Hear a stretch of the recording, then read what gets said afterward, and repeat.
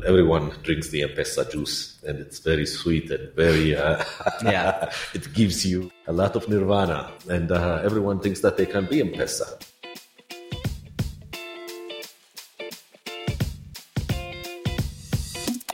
Hello, and welcome to another episode from the Global Startup Movement, where every week we bring you conversations, insights, and innovation highlights from emerging startup ecosystems all around the world.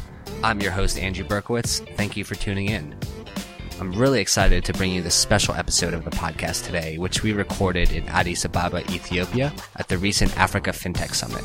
You can look forward to taking in insider insights from 3 stellar local tech ecosystem players, as well as hearing TLG Capital's Saad Sheikh offer useful investor perspectives on some of the more interesting things happening in Ethiopia's emerging tech industry. Before we get into the episode, allow me to give a warm thank you to Addis Communications for sponsoring this podcast. Addis Communication Service PLC is one of Ethiopia's leading technology infrastructure solutions provider, serving business needs in telecommunications, software development and maintenance, information system solutions, and intelligent and renewable energy solutions towards improving lives in the communities across Africa. Visit adduscommunications.com to learn more. So we're starting things off with a conversation that I had with Abate, who is the co-founder and CEO of leading Ethiopian IT solutions provider Apposit, to anchor the rest of the episode with what's happening right now in Ethiopia and what's brewing in the startup ecosystem.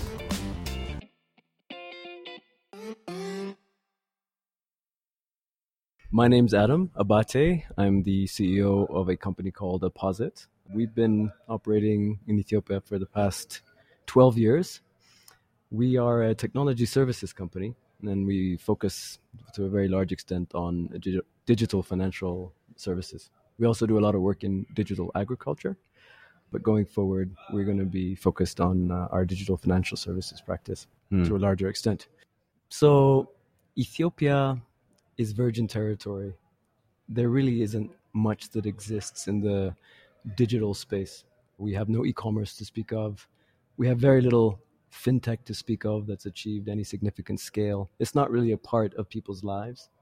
So I think from the demand side, consumers are really itching to participate in the digital economy. I want to be able to order something and have it delivered to my house. I want those efficiencies and those conveniences. I don't want to have to wait in line for 4 hours to pay my utility bill and so forth. So I think there's a lot of demand for more efficient services, which the digital economy can provide. From the supply side, I think, like I said, it's a virgin market, a huge population, a very young population. There's very little that has been done. So numerous people, both domestic and foreign, see Ethiopia as kind of the next frontier and see it as a place of a lot of opportunity. I think it has a history of very rapid economic development, but a policy that has been more closed. As of last year, there's been a lot of excitement in terms of this economy that's been protected for so long, opening up. Obviously, there are the headlines of the telecom liberalization and privatization, but there's been a lot of other work behind the scenes, maybe that not everybody is aware of, that's increasingly opening the economy up and creating space for the private sector. Ethiopia is largely dominated by the government in terms of economic activity and so forth. So I think the government, more so than before, is explicitly recognizing the role of the private sector and trying to create space for both domestic and foreign companies to open. So I think people see a crack in the door that's been closed for so long, and that's what's exciting them. And so what are some of the challenges that still exist? I think one thing that stands out to me is when we were talking earlier this year, one of the things that you bring up is like, well, you know, if we work together, how do I pay you? You know, what are some of the challenges that's still holding the ecosystem back? There are a lot of challenges, and they're challenges that not one company or the government by itself can't solve alone. They're really ecosystem challenges. If I want to, say, pay my utility bill, there's a lot of things that have to line up in the right way for that service to be usable by people. So I think there's a lot of challenges in the ecosystem as a whole. And this is generally true across the economy. And I think at the macro level, the government has to fix certain issues such as forex shortages. there's a lot of issues around regulation. There's a lot of issues around infrastructure, for example, payments infrastructure. Right now, the most you can do in terms of integration between financial institutions is you can use an ATM and withdraw your money from any bank, but that's about it. If you go to a shop, you'll see 5 or 6 POS devices that aren't integrated yet.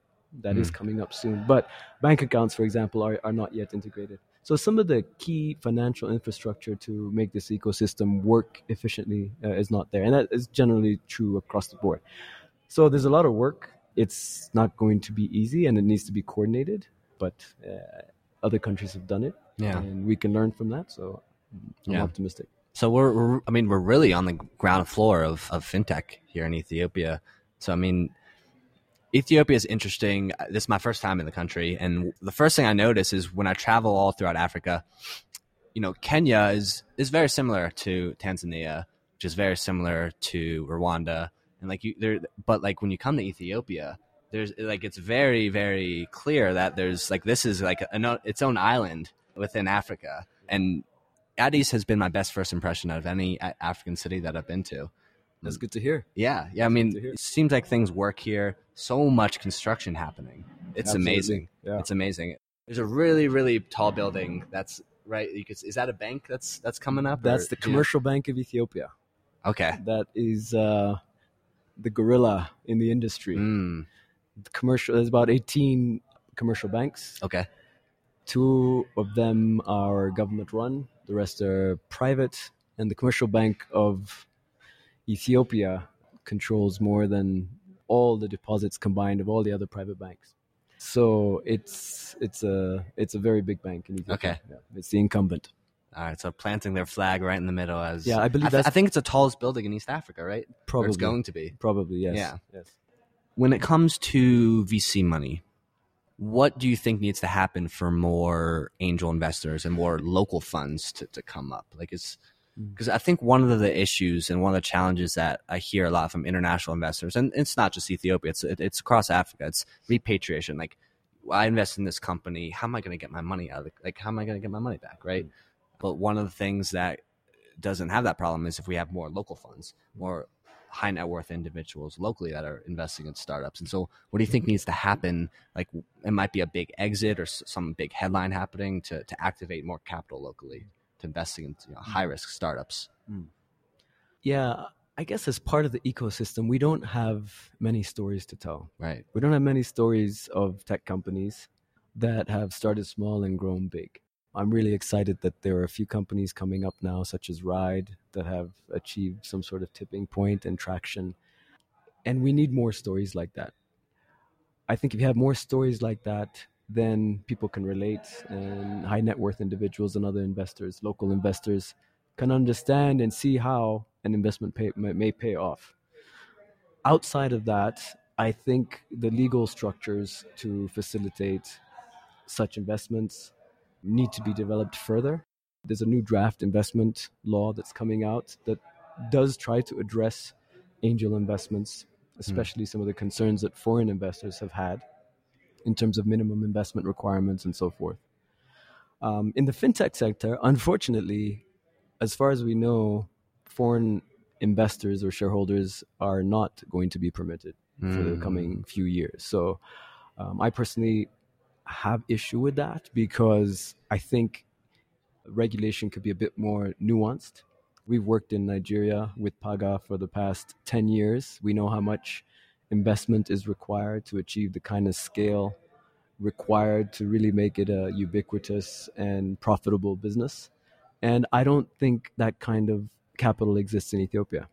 Unlike China, for example, where there is a lot of local capital looking for investments of these kinds, I don't think that exists yet. And so I think we're handicapping the sector by not allowing foreign capital. And I'm not necessarily advocating for the full liberalization of the financial sector, but there are more nuanced ways of doing this. Maybe in percentage ownerships, maybe classifying fintech not as financial sector. After all, we're not trying to intermediate funds. We're not trying to be a bank or a microfinance institution. We work in a very specific area. So I think there are ways to facilitate that, but it's largely dependent on regulation and investment law. How easy is it to get a banking license here? Because one thing I notice, just like driving through Addis, like there are so many banks, so many different ones. Like, and it's not, I'm not just talking about like a lot of different branches. It's just like all sorts of different brands and banks. And that's really standing out to me. Like I said, I think we have 18. I think in other markets there are more banks. You're also seeing a concentration of banks in the capital. Only 20% of Ethiopia's population is urban. So you have a large amount of the population that's not really addressed by brick and mortar banks. But in terms of a banking license, you'd have a very hard time. I'd say you'd have an impossible time because as a foreigner. Right. But other than that, I mean, there's a process you have to go through. There are certain capital requirements that the banks are they've increased over the year. And that's just a process you go through, but you are allowed to. Interestingly, now there's new regulation that allows Ethiopians that hold foreign passports but that are of Ethiopian origin, usually referred to the diaspora, to allow them to invest in the financial sector. So that includes me, for example. That's a big win we see for us. So more evidence of opening up of the sector. But it's just a process you have to go through with the regulator, the National Bank of Ethiopia. Maybe the short-term solution to lack of early stage capital might just be activating more diaspora capital to come back and invest in startups. What I've seen all around the world is that countries that have a thriving ecosystem, there's an element of a stronger sense of nationalism, because as a high net worth individual, as an investor, there has to be an element of, you understand that this is for the ecosystem. Like, these investments are very, very high risk. You're probably not going to get your money back in most of them.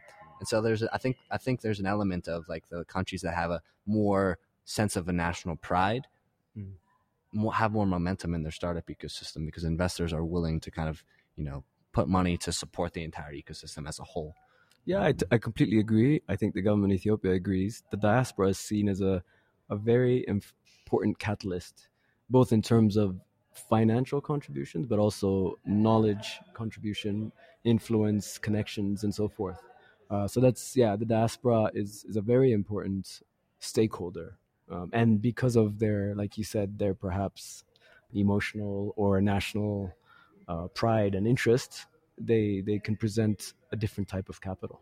Yeah. I'm not entirely aware of much coordinated diaspora investment yet, but I think that probably most likely fit into kind of the angel investment kind of structure. You don't need that much capital to kind of support a good base of startups. Like, there's plenty of funds, especially in Nigeria. Like, I'm not sure if you're familiar with microtraction, but they invest a very small amount, like 15K into startups. Yeah. And then they follow up with a larger round if they show progress. But, it doesn't take a large pool of capital to kind of seed 5, 6, 7 startups that could have a massive impact. Yeah. And so I would love to see more efforts of crowdfunding a fund, amongst the diaspora. Yeah. And again, I think, the startup scene, especially young entrepreneurs with ideas, it's still very early. I am encouraged by what I see, but there is a very long way to go. An app. It's still early, and there's a very long way to go. And yet, it's the innovators, early movers, and investors that come in early who time and time again are the ones who reap the biggest rewards in the end. And that will certainly be the case in Africa's second most populous country. And now we're going to switch to the foreign investor perspective on the market right now with Saad Sheikh from TLG Capital. Saad has deployed about $100 million in investments across sub-Saharan Africa with phenomenal returns. And just like myself, he was in Ethiopia for the first time to get a feel of the market and to gauge what opportunities there are in the ecosystem right now for TLG Capital. We've talked a lot about the opportunities here, the exciting GDP numbers that exist next to a nascent startup ecosystem with all these opportunities. But we have to be realistic about, if you put money in this country, what risks come up, what political risks, can you get your money out? And so we're going to dive into that, but thanks for joining us. Thank you very much for having me. It's a pleasure and a very interesting topic, absolutely. Let's just start this off with a little bit about you. I mean, what's your background? How did you end up becoming a partner at TLG? And we'll go from there. Sure, absolutely. It's a little bit of a diverse strategy that I employed.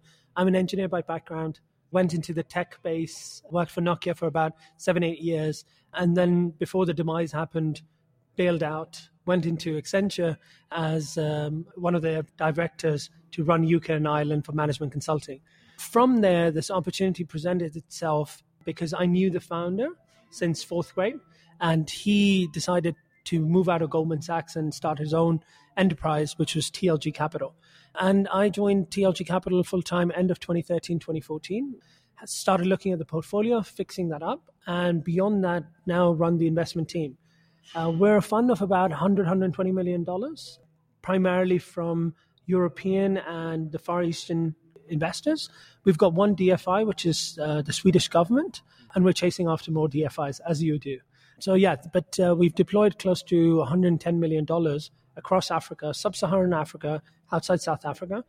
Very broad in our remit, so almost sector agnostic, but we are continuing to look for more opportunities. Our yields are phenomenal, so people love to invest in TLG. We give an annualized dividend to investors, which is between 8 to 10% on the US dollar. Plus, we've got equity upside in our deals that takes the return closer to the higher teens. We're an open-ended fund as well, which is a bit of a unique model. So with that, I'm very excited to be in Ethiopia, trying to explore opportunities. But the question that you've asked is a very, very strong one, and I'd love to dig deeper into it. What is your perception of Ethiopia before you came here? What were your thoughts? What was your perception of the country? Great question. And exactly as you said, I had broad numbers in my mind, 7 to 8% annualized growth, one of the fastest growing economies on the continent, great infrastructure, a closed economy that has not yet opened up to broader foreign capital. That was my mindset. That, okay, this is a country that you're going to, they're not very open to foreign ideas and they want to build organically. So that's the backdrop. And that's what I'm trying to either validate or clarify if I've got anything wrong. And so I would see the GDP growth numbers, and, Ethiopia exists as its own little island within Africa. And it's it makes sense why specifically the tech and startup ecosystem has been slow, because there's a political structure that has been a little bit skeptical of technology and the risks that introduces into the market. But I think with this new regime that's in place, they see that technology is the way forward, right? Absolutely. And so now that you're here, what was your initial impressions on the ground, or did anything change? Well, first of all, what really resonated with me was how friendly people are, how open to ideas individuals are, and that does not reflect entirely in what the government's reflection is. The government's reflection is a little bit more closed, introvert. The people are very extrovert. They want more. They want to learn. They want to introduce new ideas into their businesses, their lives, etc. So that openness was something I was not expecting. And I had that impression on an individual level that they're all going to be closed, not mindset, but closed views. But that's not the case. So that's the first thing that really hit me, that this is a place that definitely I can do business. People are enterprising. As you go into Uganda, Kenya, and Tanzania, as you land, you'll see very entrepreneurial activities, small, micro SMEs operating, developing businesses for their own families. And then you come into the cities and you see development through larger corporates. Here, I think it's a top-down approach. Government leading all types of development, and then the masses following suit. But as you said, I think that tech ecosystem is changing that mindset. And as we were talking, that tech mindset is kind of hitting against almost a little bit of a brick wall. But that brick wall, being the government, being the institutions, are also weakening in the strength that they had around a closed ecosystem. They are now opening up to ideas of opening up the banking system. So somebody was telling me today that the closed end loop that they were in, where if you're an equity investor, you can't get your money out and you have to find alternatives, that is now under discussion in the ministries across the board to try to address it, to try to introduce foreign capital. Yet they are inherently careful, which by no means is a criticism. I think that's very good.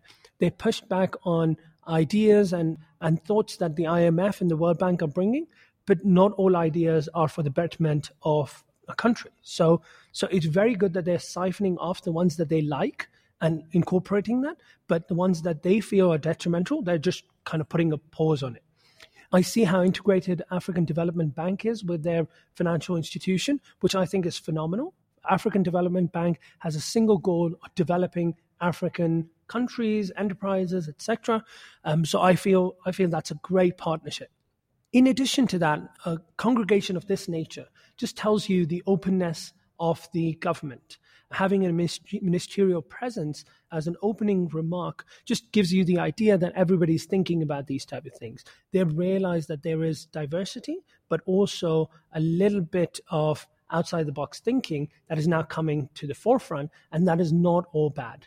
Again, skepticism is good, but openness also has to come into play. So I see that little bit of friction between government institutions and private institutions, but in no way or means is that a bad thing. I think that is how this country, this area, as you say, as an island, will open up its doors to the right ideas, to the right institutions, and I'd be very, very keen to get involved. Yeah, well, it's an interesting comment on the government's willingness to push back against the World Bank and the IMF, because I think most African countries and their leaders just kind of have gone along with it. I mean, look what's happened in Zimbabwe and what the World Bank, like, it's not good. No, it's not good what happened there. And so there is, I agree, there's a healthy amount of skepticism of the outside world coming in. And, I think that's reflected in the need to have your local partners, which is true of any African country. But in Ethiopia, it's even more true. Absolutely. Such a good point that you make, because a lot of foreign investors will come in and frown upon this idea of having local partners.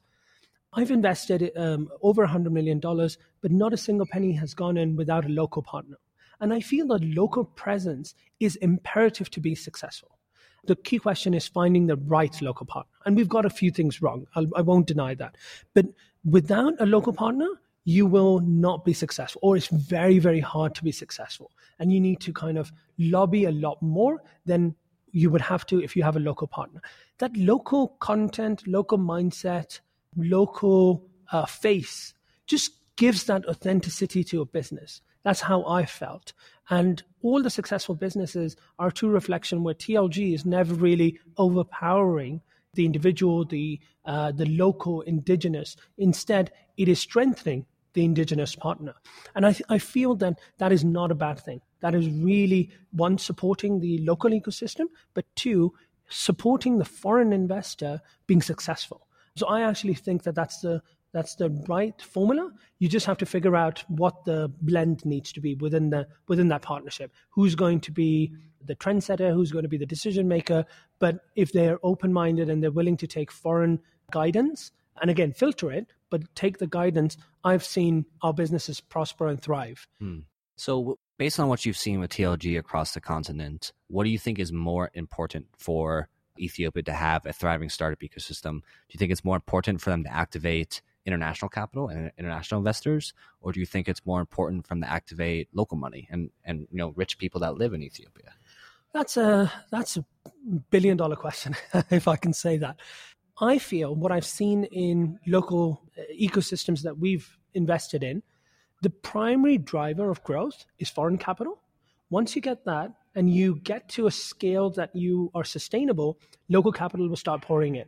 Local capital, as I understand it, in Africa is the most sticky, but also the most difficult to get access to. Let's take Nigeria as an example.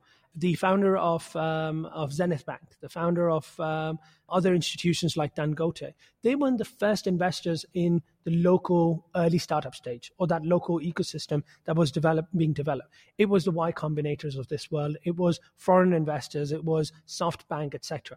But the moment that capital came in, follow-on investments were streaming in from local capital. And that really is, in my mind, that is the best formula for growth. Because what you want to do is early stage or early on in the process, get foreign investors, foreign ideas, and align with what international individuals, corporations like. Once you align to that and you can then prove that your business model works, local capital will just flow in. You can raise local currency bonds. You can tap up rich people's capital. You can tap up banks. It becomes a walk in the park. And I'll give you an example where we've seen that. Platinum Credit is a microfinance in East Africa. Started with capital from Centum, which is a local institution, but they weren't growing at a rapid pace. Centum sold their stake to Skybound Capital, which is South African, but has a lot of foreign investors in it. Skybound is what or who took them to the next level. Now they have so much capital that they're saying no to the capital. And this is a microfinance company. Wow. Microfinances never say no, but they're generating significant amount of net profit, millions of dollars. And foreign investors are pouring capital in. Local investors are pouring capital. They can raise a local currency bond any day of the week. So, I mean, they're sitting pretty and just, enjoying the fruits of what they've built. So I personally think that that's the best recipe. You get the foreign investor in. That's ideas, that's thought process, that's procedures, which local capital sometimes does not come with. And then follow up with local capital. I agree. I think that's right. So then repatriation is like the number one issue to solve. Exactly. That's Absolutely. It. That becomes such a key issue right now, right? That the ecosystem will not get developed until foreigners come in because they've got so much more experience. They're 50, 100 years ahead of where Ethiopia is right now, or most of Africa, to be honest. Not leveraging those ideas is if I may say so, a bit of a mistake. And you can't do that unless you give investors confidence, you help them build their trust. And that's a bit of a responsibility of the government, in all honesty. The ideas are there, the youth is driven, they have those ideas, they're putting them forth. And this type of an ecosystem or a conference is a great mechanism of pulling those ideas out. But then the government role kicks in pretty quickly.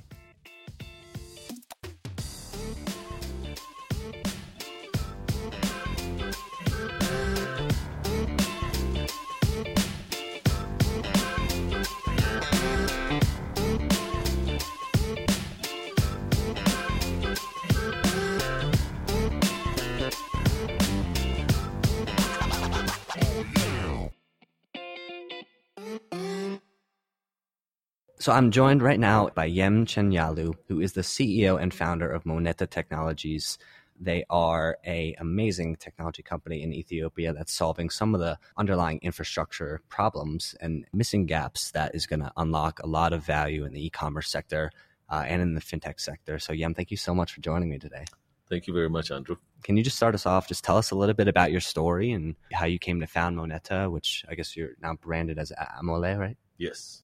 I was born in Ethiopia and grew up in Sweden and Mexico and eventually in the U.S. I lived in the U.S. for about 30 years before I came to Ethiopia. And where in the U.S.? Chicago. Oh, okay. Great. Yeah, Chicago is home for me. Grew up in doing programming work and using machine language assembly. And then by 93, I decided that I need to do my own thing and started a consulting firm. Between 93 and 2001, I founded about 5 different companies, 2 software companies, 1 consulting companies, and managed to sell some of them. And decided in the mid 2000 to come to Ethiopia and see what I can do to help Ethiopia in terms of technology. Coming from a family of big achievers as Ethiopians, I felt like I owe Ethiopia a lot and I needed to do something bigger. We saw that the technology, the low-hanging fruit was in the financial sector and telecom. And if we made a lot of impact on those 2 sectors, this is where the largest gain is going to be, and thus we can move Ethiopia forward. So I was very lucky. I met a person on the plane that was looking to start a bank in Ethiopia at the time in 2007. We talked through how to start a bank and what type of services and all those different things. Didn't even know each other's name until we landed in Ethiopia and we exchanged names, decided to meet the next day, and we met and we co-founded Zaman Bank with a single branch strategy and to have a whole technology to support that bank. And the idea was to get Zaman Bank to be able to do what we are trying to do with Amole today. In those days, there is no smartphone, but there is SMS text and there is USSD. And our whole goal was to be able to do a lot of the banking services and for the financial inclusion using those kind of technologies. So fast forward, that did not happen because of the regulatory hurdles and those kind of things. So we decided that we'll wait and do something else. So in 2013, we got the mobile money and agency banking regulation came out. So when we saw the regulation at the time, it was not really conducive. We felt really there is no place for fintech to play a role. It was bank-led, and the license and all we would be the fifth wheel in a car to do mobile money. So we said, we're going to sit out and wait. But that regulation stayed for a very long time. Those who jumped into that bandwagon early on, now they are operating their fifth year. When we assess the environment and the culture and their uptake, didn't go anywhere. And when we are looking at the reasons why, the regulation has a lot to do with it, and also not doing enough research about the Ethiopian culture. Everyone took the M-Pesa model. Well, everyone drinks the M-Pesa juice, and it's very sweet and very, it gives you a lot of nirvana. And everyone thinks that they can be M-Pesa, and they take that use cases and implement. And that's what they have done. And that did not really serve the Ethiopian. See, in Kenya, you have everyone belongs to a village. So when they are born, their birth certificate is given to them from the village. When they die, the death certificate is from that village. But everyone is born in Nairobi. But the birth certificate comes from their village, of their ancestry. So everyone has some kind of a tie to their village. So either they are paying for a land that they own, any kind of other things that tie them. In Ethiopia, we don't have that tie to a village. When we move from one to the next place is our home. So there is no reason for me to keep a tie where I need to send money to relatives and so forth. Everyone moves because everyone lives everywhere. It's not segregated by ethnic groups and so forth. So the fact that me sending money back home, the main motto in M-Pesa is send money home. Well, home is where I live. There is no home for me to send. My mom is where I live. So there is no such need for a P2P. Mm-hmm. So as a result, there is no P2P in the Ethiopian market. Only a single community in the eastern part of Ethiopia where the Somali region is. That's where most of the P2P happens. But all the other regions, there isn't to P2P. So when we saw that, we decided that we'll do research. So we did a research for about 10 months, over 1,000 man days worth of research in terms of the behavior, the need in terms of transactions and all those. And we came into an interesting discovery. And that interesting discovery is that, you know what, everyone wants to be able to do transaction. They need convenience. They need to be able to get, if we are talking to a business or a merchant, he needs to get the product that he wants to order is in the city, in Addis, and he is in a second tier city where he needs to order it. He has to send money, or he has to physically go there, buy it, put it on a truck, and bring it back. So when you look at distribution in Ethiopia, everything comes in through the Djibouti port or the Bole International Airport into Addis, into Mercato, which is the largest open market in the world, and distributes to secondary and tertiary cities all the way to a town. So a small town would do business with the next town up, and it goes up the chain. So if distribution goes that way and the movement of money goes that way and all those different things, we felt like, okay, there is a reason for it and we need to understand why.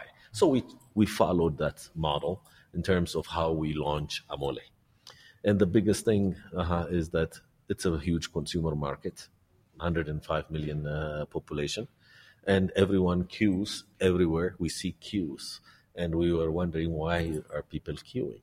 And it's because they want to buy certain things, or there is scarcity of different products and so forth. And then when we talk to the brands and the manufacturers and the factories, they say, no, we have plenty of inventory.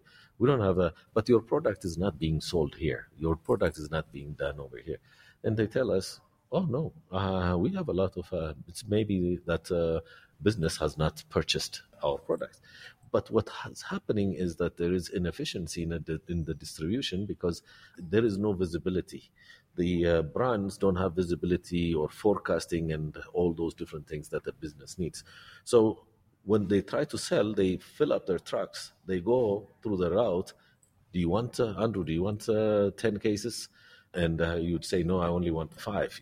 The next guy, maybe my truck did not have enough cases, so I'm going to skip him because I don't have any more. I cannot sell him. So there is an artificial shortage of a lot of goods out there. And then there is boundaries that basically we have to get over those kind of issues.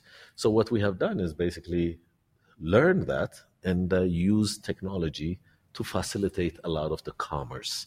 So wherever possible, we digitize products and bring it into our platform. If it is electronically delivered, we can. If it is physically delivered, then we synchronize with the supply side and the chain aspect of it and have it delivered.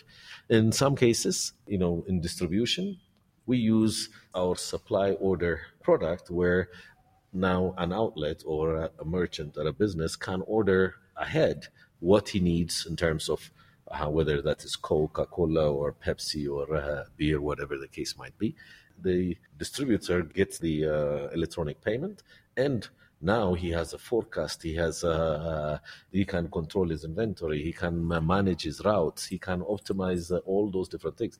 If that route requires 10 trucks and now it's been serviced with 1, now his product is being able to be delivered. That's amazing. So you're not just building a payment solution, you're building a full stack solution. So one of the issues I see with e-commerce in a lot of markets, especially in Africa, is just a lack of addresses. Yes. Right? So how do you solve for that? Well, interestingly, what we have done is with every merchant and business that we sign up, we have coordinates that we have put in our app that I know exactly from a GPS standpoint, I can locate that location where it is at. And we have used that for many different ways. One is to find out the location. Second, it's a way for us because our merchants are not just accepting Amole. What we are also doing is that we are aggregating enough content that can be sold digitally in our platform for merchants and agents and so forth, that they can sell it for cash. Because e-commerce does not, back in the US, the .com days, I had a company that was doing .com business. And one of the things that was difficulty was electronic payment. Still in the US, we had issues. And what we used to do was cash on delivery. And behind the scenes, there was not much of automation. We used to put up a website and that form sends an email where we have a whole room of call center agents that take those things from a queue and fulfill. They go into this archaic AS400 machines and they put in the orders. And then once the order is done, the confirmation comes and they go out into the emails and we send it back. And that's how the .coms we used to do. Yeah. So when you take that experience and bring it into Ethiopia, okay, not much automation is there. So that's why our automation starts at the business and then goes on the supply side and on the demand side. But the point of presence for us is a merchant, is a business. And then automate as much as possible at the business and then do the supply side to the distribution, to the factories, to the brands. And then on this side, go to the demand side and go to the actual consumer. So for the consumer, we create wallets so that we create convenience.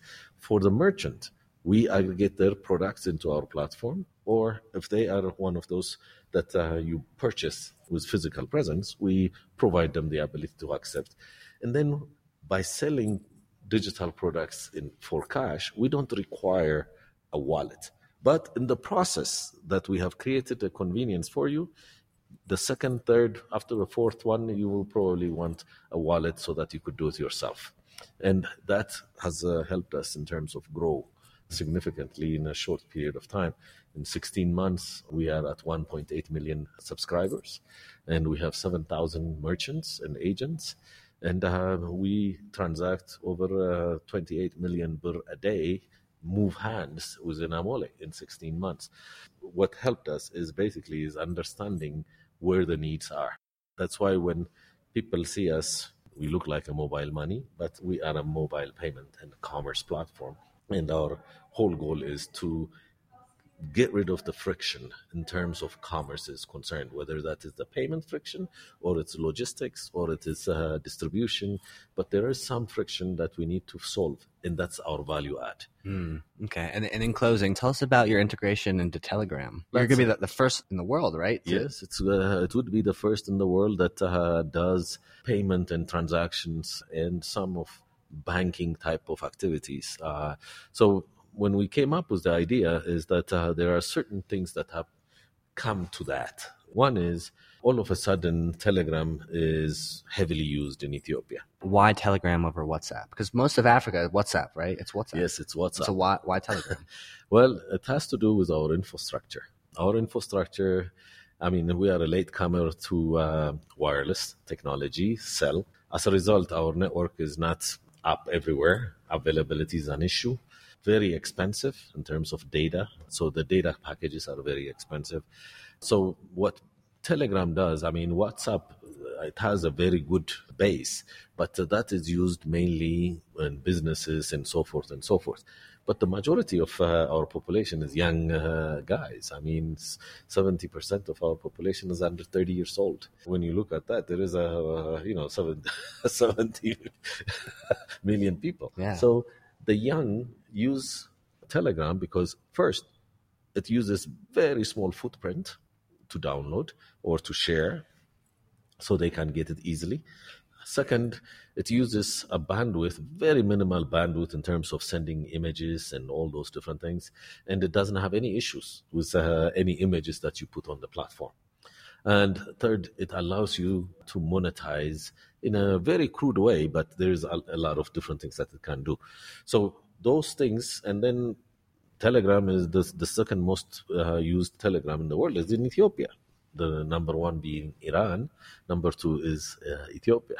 So when we saw that and the young population and the popularity of Telegram, it begs to say, you know what, we need to embrace it. It helps that we also have an open technology, an open API technology on Amole. So we said, okay, why don't we, since we have this open API that we are exposing for any technology to consume it, why not Telegram to consume that products and the ability to transact just like any other application. And then we started to develop a prototype. And then we, interestingly, through a mutual acquaintance, got an introduction to Africa Talking.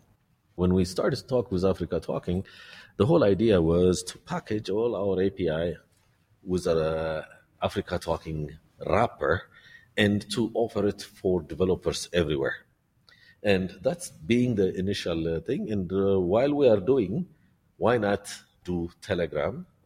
And here's what we are thinking of doing, and here's the prototype. And they said this would be a very good use case for both of us to strengthen this relationship together.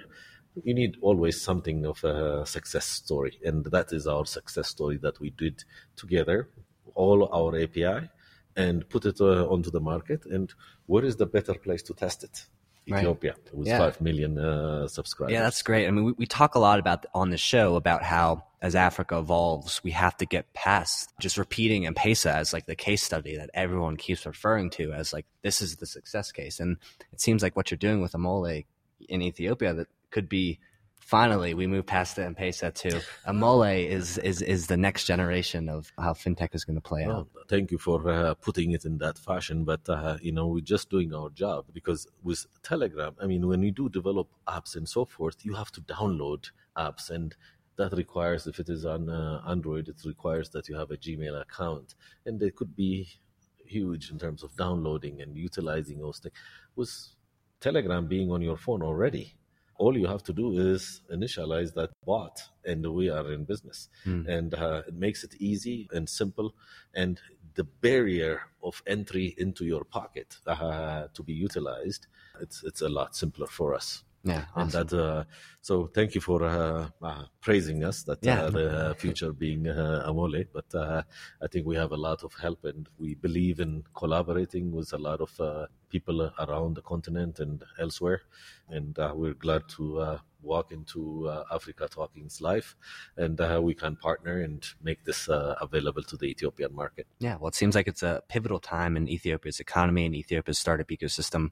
It seems like you're in the right place at the right time. So, Yem, thank you so much for joining us today. Thank you very much, Andrew. After my conversation with Yem, I couldn't stop thinking about all the large number of young people that he mentioned in the country and the roles and opportunities for them to play in building Ethiopia's tech industry. I knew that I needed to get that perspective during the trip, and that's when I met Habtamu. So I was born here in Ethiopia. And when I was about 11 years old, I moved to Boston, Massachusetts. So that's where I went to high school. Much colder. Much colder, exactly. Way colder. Habtamu Tadesse grew up in Ethiopia before coming to the U.S. for high school and college, and then heading back to Ethiopia afterwards. So, after I went back to Ethiopia upon completion of my internship, I reached out to Uber, and they said, hey, you guys need to enter the Ethiopian market. They were like, are there any cars in Ethiopia? I said, you guys don't know the market, so I should be the one, to start something, but I wasn't ready. I didn't have the fund, and I don't really, I grew up in the States, so I don't really understand the ecosystem of, startups. So I said, what, let me open up my own restaurant in Boston, and then, run it for a couple of years, make a little bit of money, and then move back, and that's what I did. And we launched, the Ethiopia's first taxi hailing company in July 2016. And then the first challenge was, going to the Ministry of Trade and getting a license. And I told them, hey, I'm getting into the ride hailing business. They said, right, what? So taxi hailing, I heard about Uber. Everybody knows Uber. But, the problem is when you want to bring it to Ethiopia, something similar. They're like, no, we don't have a trade license specifically for this. I said, oh yeah, you don't have to have it. As long as I pay my taxes, how much money I'm making, and, I'm making a difference, and, making the transportation easier shouldn't be a problem. But they said, no. Unless there's a specific category for you. I said, no, Uber is registered as an internet company. So it registered me as an internet company. And they said, no. If you want to register you as an internet company, you have to have 20 computers, and then you provide internet services. I said, no. So that process took about 6 months. Wow.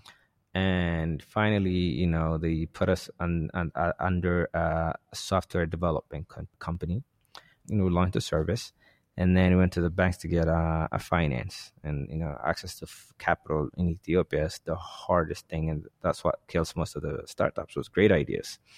And I went to the bank. They said, what, you guys give out $60-70 million to us investors who want to build a 5-star hotel, but I don't need $60 million.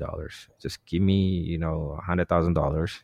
Let me launch our service, and it will make more money than the hotel. They're like, no. You need to have a collateral. I said, no, I grew up in the States and I have nothing. I'm staying in a hotel, and, I was not able to get that. So that was the biggest challenge. Then what I did is, I took 4 months off, and I went to the States, and then approached different, VCs, and most of them didn't really understand Ethiopia. Some of them did actually never heard of the country. So I say, okay, if that is the case, then I need to find, successful Ethiopian diasporas with a lot of, capital, and at the same time, they have attachment to the country. So at least they would do it for the attachment, maybe not for the profits. And, we're able to get about 7 investors. So that's how we raised our seed investment. Then came back, and then, the app was ready. Then we launched it. Then one thing that we learned is that, in America, everything is, when you want to book Uber, you do it through the application. Done. In Ethiopia, even people with a smartphone, internet access, like fast internet access, they'll prefer calling. So I said, okay, why don't we build a call center and see, how many people would actually use the call center versus the application. And then we launched our call center about a year ago. And now 60% of the requests that comes through the call center than the application. So more and more people, because that's why we always say Ethiopia is different. So if you want to try a business and then it's successful in Kenya, it doesn't mean you're gonna succeed in Ethiopia. So the way our people, the society behave the way that customers behave is way different. People want to see something tangible, attachment with the human voice, and so on. This is why, when you open up a bank account in Ethiopia, people take that leisure, keep it in their pocket, because that leisure equals to the amount of money they have in their bank account. So that kind of the security that they have. There are many great lessons in Habtamu's journey building Zayride, but take a listen about how he turned one of the business's biggest obstacles into a huge opportunity. So, the biggest challenge, for Zayride was, a payment platform. So in Ethiopia, we don't have any credit card processing companies, and, none of the banks offer that. And some of the banks, have USSD based, something similar to M-Pesa, but only works for that specific bank. So it only makes the money, rotate with the bank. So, we have customers, which banks was different banks. So it didn't really work for us. So we said, what, we need to come up with our own payment platform that will make our, ride hailing company simpler, and same for our drivers, safer, because, they don't have to carry cash anymore. So we thought we need to develop something similar to a Square app, but we need to make it, accessible to every businesses, like restaurants, shoe shiners, or big hotels. So, we developed that application, and we're ready to go live next week. Interesting. And so it's mainly just until this point, and probably still just cash based. Everything, I would say 98% is wow. cash based. Wow. Yeah. That's very kind of, against the grain of even right next door in Kenya. That's very interesting contrast. Exactly. For the first time, actually last year, 100% of the transactions or the GDP was transacted through M-Pesa, USSD based or digital. In Ethiopia, we are about 10 years behind Kenya. Forget Europe or the rest of the developed countries. But that's why there's so much opportunity here right now, right? Exactly. That's what I see.